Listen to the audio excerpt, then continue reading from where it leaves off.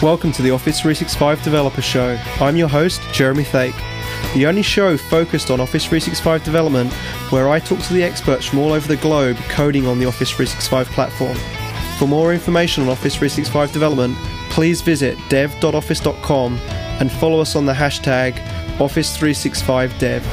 So welcome to episode 25, where we'll be talking about the solution scenarios and samples in the PnP GitHub repo with Bert Janssen. Before we jump into the show, I just wanted to kind of give a bit of a weekly update on what's been happening in the world of Office 365 development and general web development.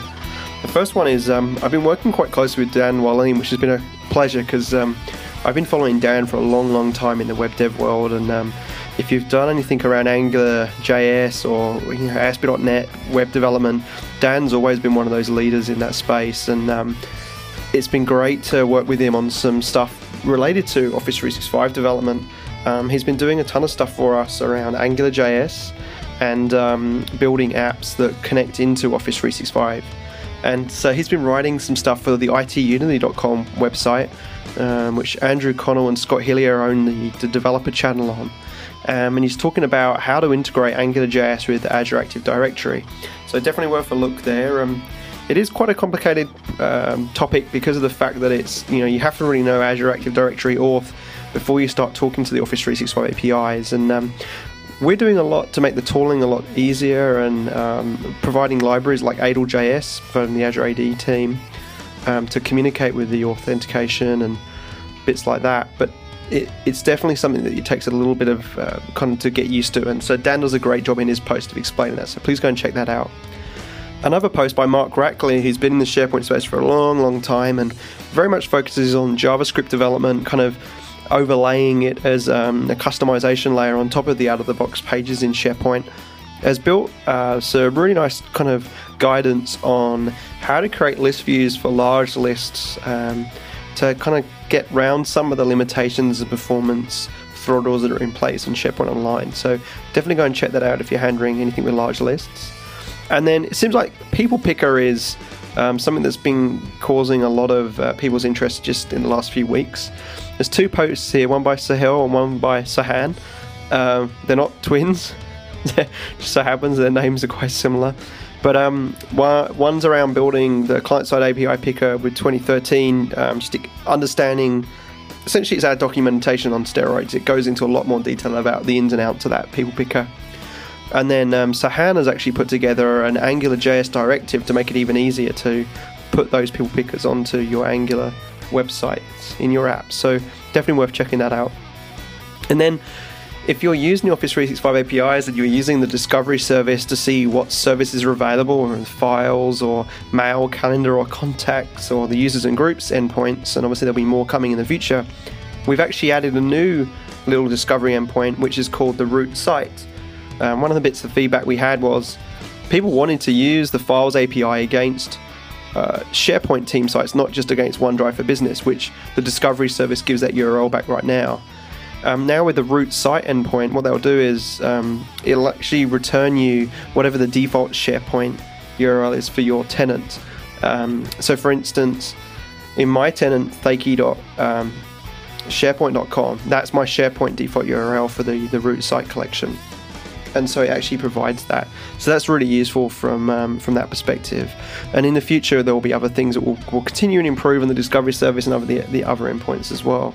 And then lastly, there's a Garage series, which is run by Jeremy Chapman, who's also in the team here in Building One. And he got Ryan Duguid from Nintex on to talk about the app model and the store and acquiring of apps. And it's a really nice take from Ryan on how he sees the store and the benefits to an end user. So definitely worth checking that out as well. So big thanks to everyone for their contributions from the community this week, and we'll jump straight into the show now. Okay, so I'm here on a link call with Bert Janssen today, who's based in... Where are you based, Bert? Are you... I know you're somewhere in Europe, but I know it's hard to keep track of all you guys. Yeah, Europe is pretty big. No, I'm actually based in Belgium, Jeremy. Oh, I didn't know that. Okay. My uncle is actually in Antwerp, and so I get to go over there a fair bit and digest some of that fine beer that you have brewing there. Yeah, we have fine beer, French fries, Belgian fries actually. Oh yeah, that stuff's like crack. Don't forget, never forget anymore. So definitely come over. But I do the same thing where people joke with me that they drink Foster's because, obviously they think that all Australians drink it, especially in UK where it's promoted pretty heavily as like Australian for beer. But we don't drink it over there, and I suspect you're probably the same. Stella Artois is probably my favourite beer. Like as wherever I go in the world, I can order it and it tastes the same. I'm not going to have any kind of issues with it, but I'm guessing you don't drink that, right? Well, we drink our own Belgian beers, most of them. We don't drink Heineken, which is a Dutch beer, but let's not go there. Huh? So Heineken's like the equivalent of Foster's for people in Belgium? Something like that, yes.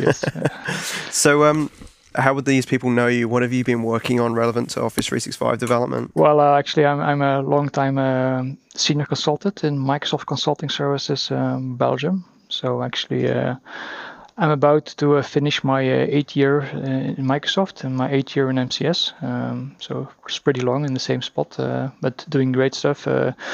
Focusing on SharePoint and last couple of years really focusing on Office 365 and more in particular on the development side of the house. I have a pretty big IT pro background also, but nowadays focus is really on the development side. And so how long have you been working with SharePoint all up, like on premises and Office 365? Actually, since I joined Microsoft. Before I joined Microsoft, I was more in product development, product architecture, and building my own products. And then at Microsoft, there was a big demand for SharePoint. And I said, looks interesting. Let's just jump into that. And that was with the early betas of SharePoint 2007. So I don't have the SharePoint 2003 or whatever history behind me, but 2007 is already pretty old, I think. And in Microsoft, you're inside Microsoft Consultancy Services or MCS? Yes, correct, yeah. And did you start in Microsoft in that role, or? Yep. So I joined in that role, and I grew in that role. And I like that role because it's really working with customers, helping them realize their objectives using our great technology. So it's you're always close to the actual demands of the customer, and then translating that back to Microsoft, towards PG, for example, is very interesting. And so when you kind of got involved in all that, do you get to travel a lot, or do you work mainly with customers locally in Belgium? Microsoft in Europe is organized at a country basis, and like Belgium is a small country. So due to the internal structure, I would say that I'm mostly working for Belgian customers. I used to mostly work for Belgian customers, I would say. Now with Office PNP and that's kind of changing. I'm doing more and more remote work internationally for the big customers. So it depends a bit, yeah. But there's not really that much travel. There's either travel inside Belgium, which is 300 kilometers wide, so it's nothing. Nice and small. Nice and small with a lot of traffic, by the way. But nice and small. Or it's remote work, doing all the link calls. We have the technology to make those remote calls very effective. And so I'm guessing it appears that you guys are pretty close in terms of the patterns and practices team, whether it be Steve Walker, Vesa Juvonen, Frank Maresco, and the rest of the Motley crew. But how did you get involved in the patterns and practices team? Or, obviously it's come through a few different journeys now with the different naming, with the Office App Model Samples or Office AMS and the internal names. But how did you get involved in this? Yeah, actually I got involved at the very, very beginning of this. I was working with a local Belgian customer and doing app development. So it was 2 years ago that I started working with that customer. And I knew Vesa Juvonen from the past. Who doesn't know Vesa Juvonen, actually? So everyone at Microsoft knows him.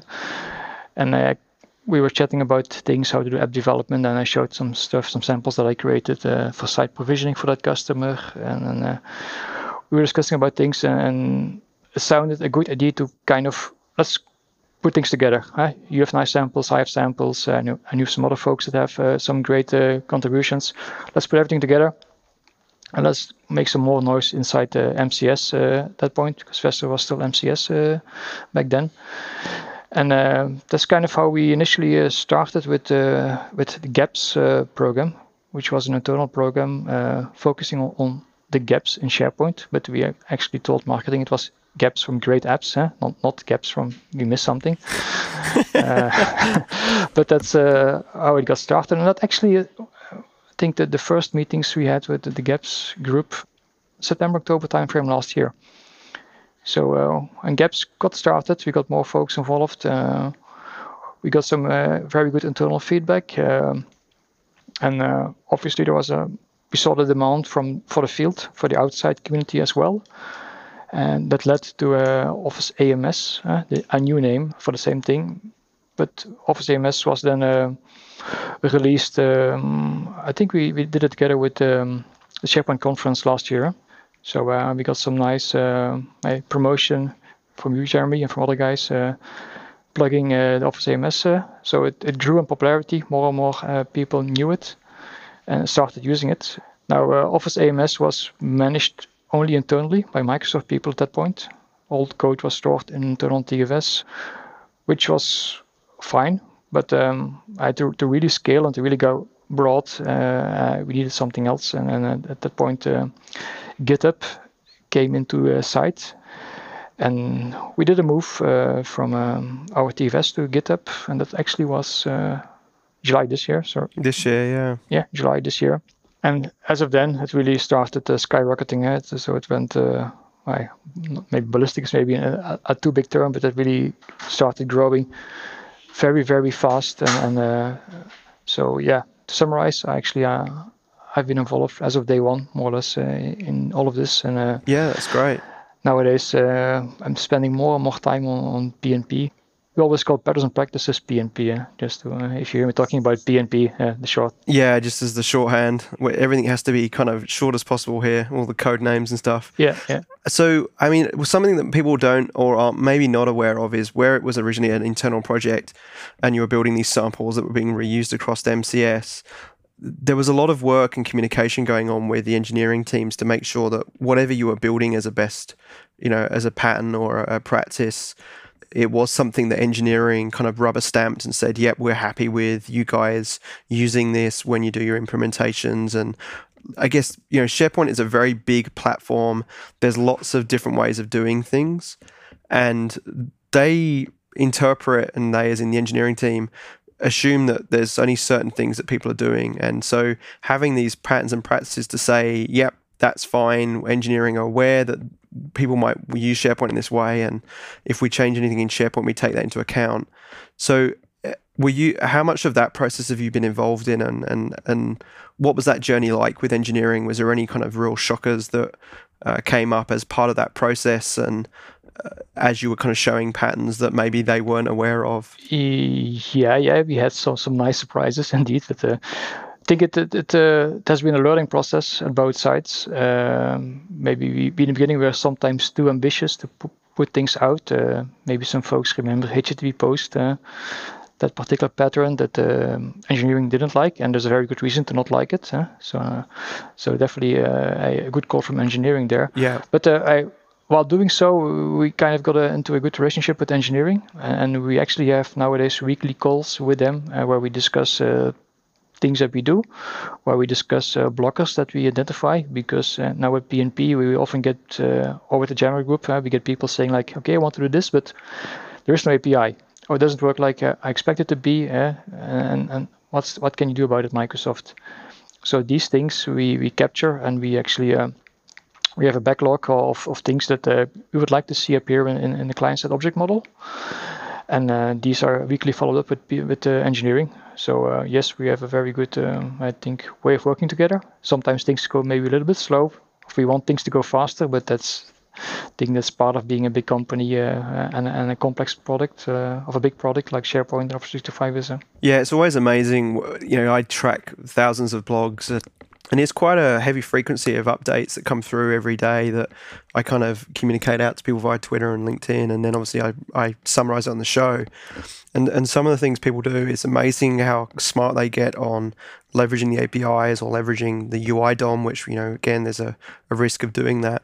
to get things done, and that's just the nature that engineering have to cope with. And so I think the patterns and practices really helps to kind of draw that line of, look, this is what we're comfortable with you guys doing, but sure, you can go ahead and do other things, but you're going to wear some risk by going down those rat holes, I guess. Yeah, absolutely. The things that we I put out in PNP, the samples and the scenarios and the solutions, and let's come back on sample scenario solutions. What does it mean actually later on? But the things that we put out are rubber stamped by engineering. For example, we have some pieces of code that heavily depend on updating property bags, web property bag, list property bags, to realize a missing API functionality actually. For example, the whole records management, there is no API to enable records management for a site and to say for this particular library, it will auto-declare each and every item that's being added as a record. There wasn't an API. But since PG said, like, okay, guys, it's supported that you update web property bag entries, and all of these settings were stored in web property bag entries. We just made a wrapper in PNP that now gives the field an API to do records management. So that's a kind of nice example where we get blessing from the product group, from engineering, that updating those properties is allowed. And in PNP, we wrapped that into a nice user-friendly API. Yeah, I think that, and when you started this in AMS internally, and then we moved that project publicly, and then now it's in GitHub, it's growing. We've gone from having, I think, 30 samples when I first joined in March. Now we're up to 110 or something. Yep, we crossed the 100. Yeah. And when I say samples, there are different scales of samples. So can you just explain why there's that folder structure when you jump into GitHub that has samples, scenarios, solutions, and what the reasoning behind that was in terms of some kind of organization and how people should navigate it? Very good question, and actually important to understand why we all structured those things like that. Yeah. So if you look at PNP, you have several top-level folders. Now, the most important ones are samples, scenarios, and solutions. And if you look at samples, that's the biggest group of Visual Studio solutions, of samples, I would say. Samples are there to show you something relatively simple, focused on one particular thing. It shows you how to do one specific task. For example, it shows you how to apply a theme to a site. The code is in there. It doesn't refer to a library. It's just the lowest amount of code to actually show you how something can be done. So the samples are really meant to understand how things work, to learn. You can obviously reuse them, but they're not end-to-end apps that you just take and put into production. They're really learning material for you, for the field, to understand how things can be done. If you then look towards scenarios and solutions, they're different because they, first of all, both of those have a dependency on the PNP core library, whereas samples cannot have a PNP core library dependency. The PNP core library is our core API, where we give you a kind of a new API on top of the client-side object model to make things easier. For example, I already talked about records management, where we provide an API in PNP core. Another typical sample is that adding a web part to a wiki page on a team site. In reality, that takes several hundreds of lines of code to properly do it. Now with the PNP core library, it will only take you a few lines of code to do the same thing.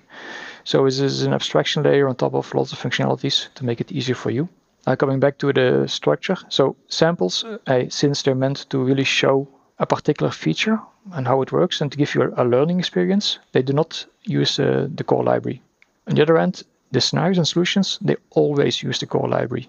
So it's important, if you think about contributing to PNP, if you contribute a sample and using the core library, we will nicely say, like, can you please change it and take over the code that shows what you want to achieve into the sample.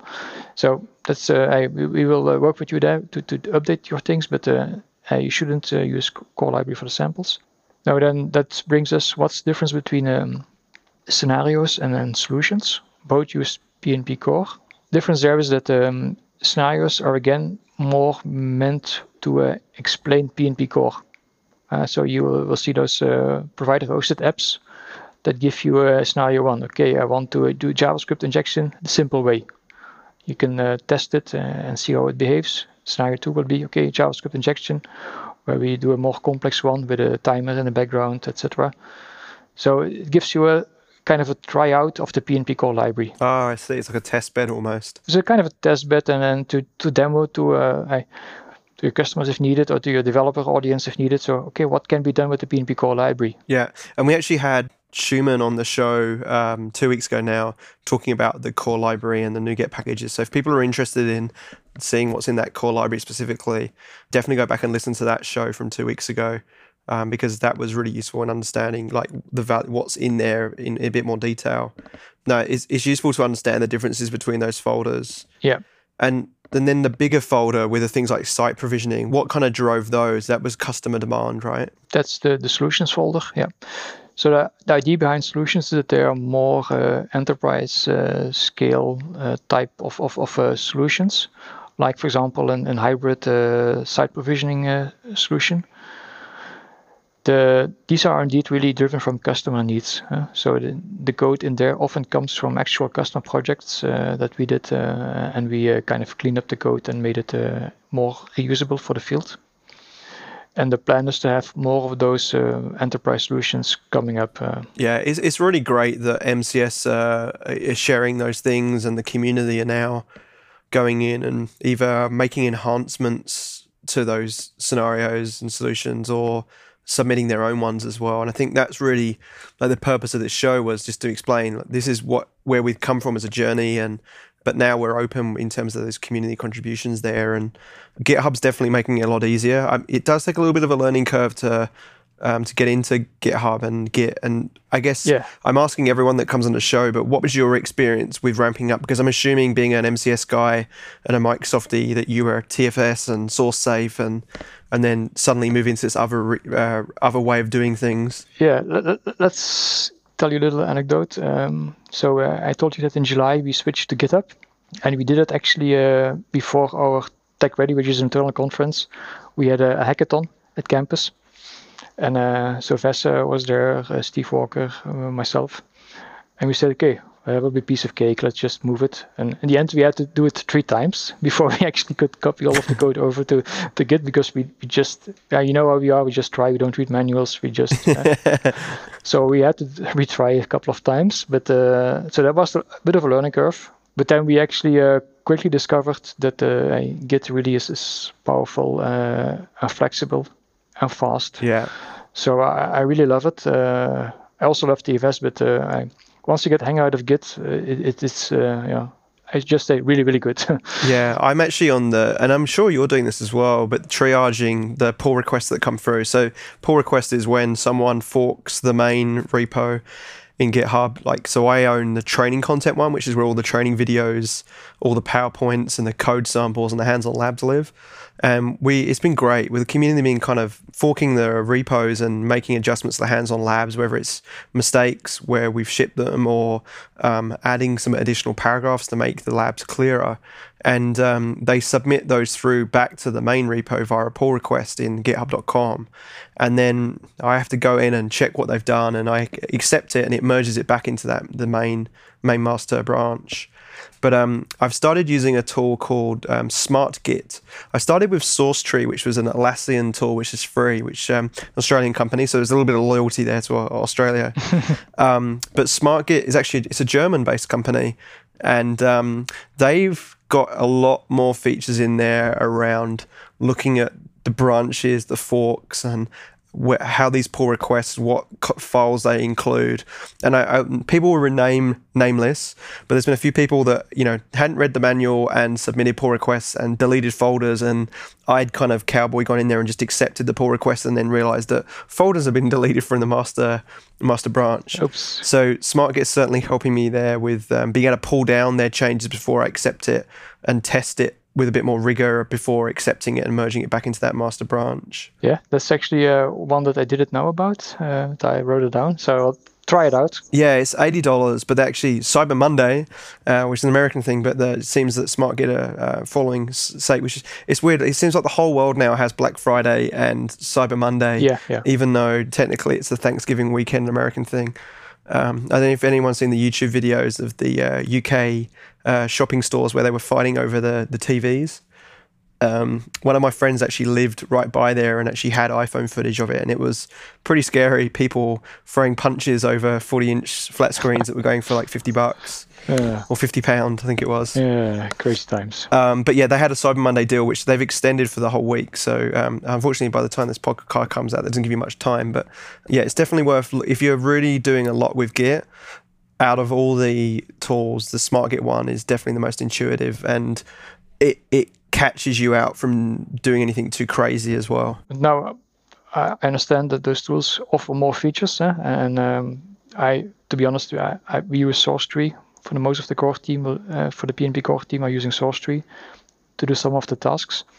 But you can also do basic Git using Visual Studio 2013. That's right, yeah. And in Update 4, they improved that too, right? Yep. And our documentation, which describes how to get started and how to issue pull requests, kind of assumes you only have Visual Studio 2013. So we give you an experience to, we tell you how to set up your environment so you can pull down the code to frequent updates of our code base, where you can then make changes and push the pull request to us for merging, all using Visual Studio and out-of-the-box tooling.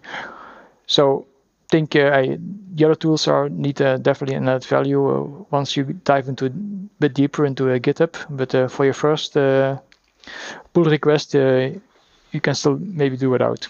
And if people do want to contribute, what's your guidance there? Because obviously it's quite overwhelming in terms of how many samples there are there and not wanting overlap. What kind of things are you doing to be more transparent on what the community are doing to help you, and making sure there's not like overlap, or making it easy for people to like approach and do this stuff? It's sometimes indeed hard. So what should I contribute, and what can I contribute? And maybe sometimes people are maybe a little bit kind of scared, like, should I do this bug fix or should I try it?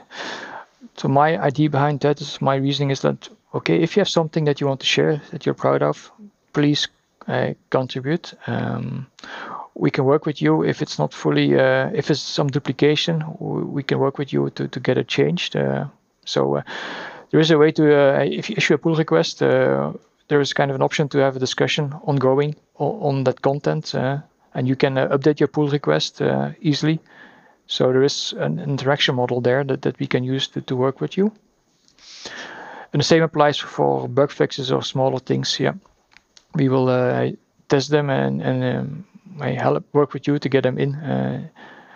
If it's really a duplication, we might say indeed no, because this and point you to the correct sample. But that what we've seen so far is that most submissions are really excellent samples that show something that wasn't there yet. So I think there is definitely a lot of IP in the field that still can be shared, and that still will provide us a lot of value. Yeah, and you guys do a great job. I'm not sure who does. It may be Vesta on the team that does the wrap up, but having those monthly announcements that actually celebrates those people that are contributing.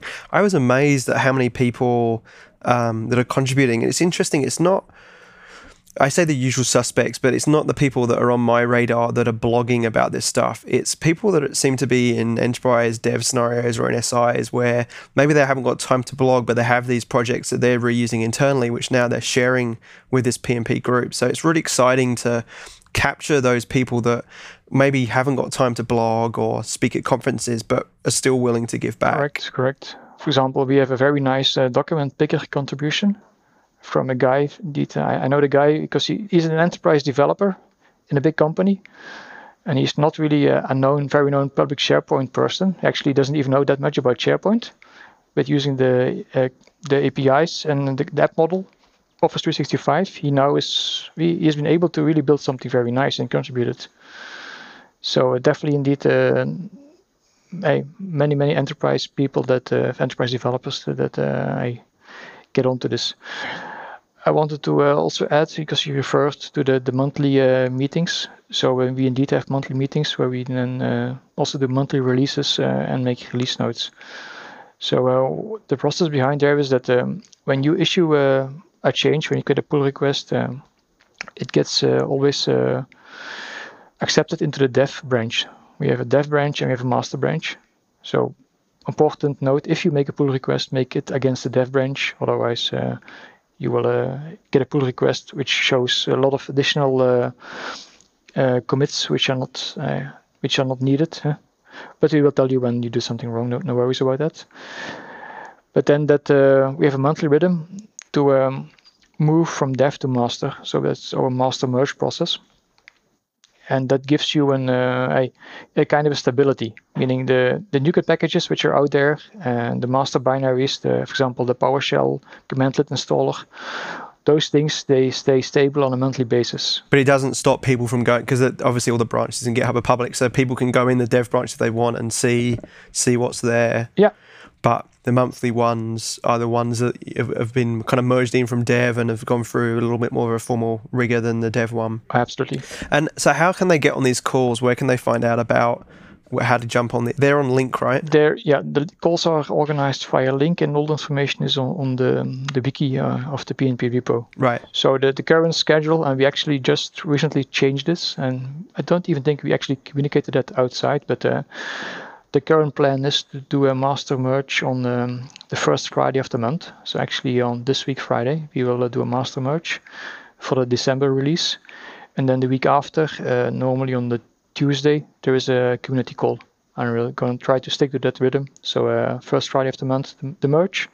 And then the week after, the community call. And all the details for the calls can be, you can find them on the wiki pages of the repo. So we're right in the process right now of building a kind of landing page on dev.office.com for this Patterns and Practices initiative.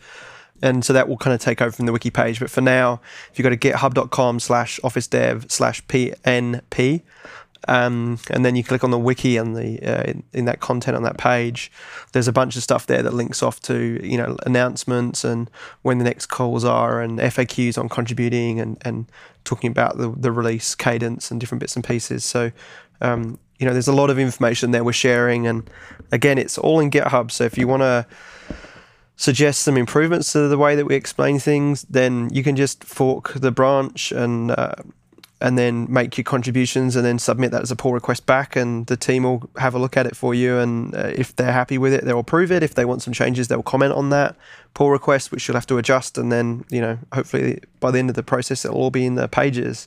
But I think the key with this is that this is happening in real time. Like it's very iterative and agile in the way that's going on, and it's really exciting how quickly this has come around. And what it is nice is that I know, being on the internal emails with the team, there's been crazy amounts of contributions in here. There's nearly 30 contributors now since we unleashed this to GitHub just a few months ago. And I can see there's another pull request sitting there right now. So it's great to see that, these people are getting involved, and not just internal people, but also people outside as well. So a big thank you to everyone that's contributing to these things. Yes, absolutely. A big thank you also from the PNP team for your contributions. We've seen enormous valuable contributions and commitment from people outside of Microsoft, which is absolutely nice and great. Yeah. And so how can people keep up with what you're doing? You're on Twitter and you blog and... Let's say that I'm maybe one of those guys which is not really widespread in all the social stuff. Yeah. So, no, I don't have a Twitter account. Investor told me, other people told me I should get one Twitter account. Yeah, I know, still on the backlog. Just shoot an issue into the PNP site. I think that's... And then you'll come alive and help out. By the way, we forgot something very important. We have a very active Yammer group. Oh, that's right. Actually, you know what? You're breaking records there too. So the Yammer group, again, linked off from the wiki pages where we have all the links to stuff. Right now, I think there is an insane amount of users in there. I think there's 1,500 or something. Let me just check now while I'm... Yeah, it's just 1,350 more or less, but it's growing a lot. And actually, we're the most popular development group in the Jammer network. Yeah, no, that's great. I mean, I created a few groups when we started that network, and it's cool to see that people are going there and asking those P&P questions. And I guess the key is that you guys are actually going in and answering the questions. So I really appreciate all the work you're doing there. So yeah, for anyone who's listening that isn't in that Yammer group, the yammer.com/IT Pro Network, ignore the URL. It's just we can't rename it. But that covers all of Office 365. But we have a big presence in there from a development story. So, and these guys are really active. I think they're pretty much, I don't know when you guys sleep, but your mobiles ping and you seem to just jump on those Yammer responses straight away. So big thank you there as well. My pleasure. But it's not only the Microsoft people that answer questions. What you see is there's really a community helping each other, and it's more broadly than just P&P. It's about how do I do this in app development. I want to realize this particular feature. Okay, and I've been thinking about this and this. What would be the best approach? That kind of discussions are also on there. So everything that's related to the SharePoint app development is kind of being covered on those Jammer groups. Yeah, and I noticed like there's Andrew Connell's jumping in, helping people with the GitHub questions. I've been working with him quite closely on the training content stuff because he's been doing some work for us, and he's kind of helped me out on branching and pull requests and and we've worked out a really kind of smooth process with that. So we should probably sit down and share notes on that with what you guys are doing in P&P as well. But all right, well, we're running close to the half hour, so I really appreciate you jumping on. I know Belgium-wise it must be near the end of the day for you now, if I'm doing my calculations right. Yeah, it's 7 p.m. Oh, well, I really appreciate you doing this out of hours, mate. And when you're coming up for Tech Ready, our internal conference in January? Yep. So I'll be in Redmond in January. Excellent. So we'll get to catch up then. Okay. Great. Well, thanks very much, mate. And I probably won't, I'm definitely not going to see you before the vacation period over Christmas. So have a good time off. I hope you get a few days to down tools and not touch Visual Studio and Office 365 for a bit. None of it. I have some days off, so I will go some cycling. It's my hobby. Oh, is that right? Yeah. I just bought a new bike actually, and because I've only just bought it, I want to use it. But it's -2 Celsius here right now, and so last night it was dark. I had all my like kind of North Face gear on and my earmuffs, and I don't know what I was thinking, but it was really, really cold. But it was a nice ride. But yeah, I'm quite looking forward to cycling in the summer. Yeah. We should hire some bikes in January. Maybe try that. Yeah, that'd be cool. I'll have to add you on. If you've got Strava going, I'll have to add you on Strava. I'm using Strava. Great. Well, thanks again, mate. And we'll get you back on the show to talk. I'd like to get to talk about some of the scenarios and the solutions in a bit more detail. With the ones, especially like site provisioning. I know that's kind of one of your babies there. So that people can understand what you guys have been up to. Sounds good. Sounds like a plan, Jeremy. Excellent. Well, thanks very much, mate. And see you on the show soon. Bye-bye. Thanks. Thanks again for listening. Make sure you check out dev.office.com for all of your Office 365 developer needs. All the links from the show are in the blog post on blogs.office.com/dev, where you can find the latest news about Office 365. If you have any ideas for new shows or questions for us, please join us in our Yammer group in the Office 365 Technical Network. Have a great week, guys, and keep coding on Office 365.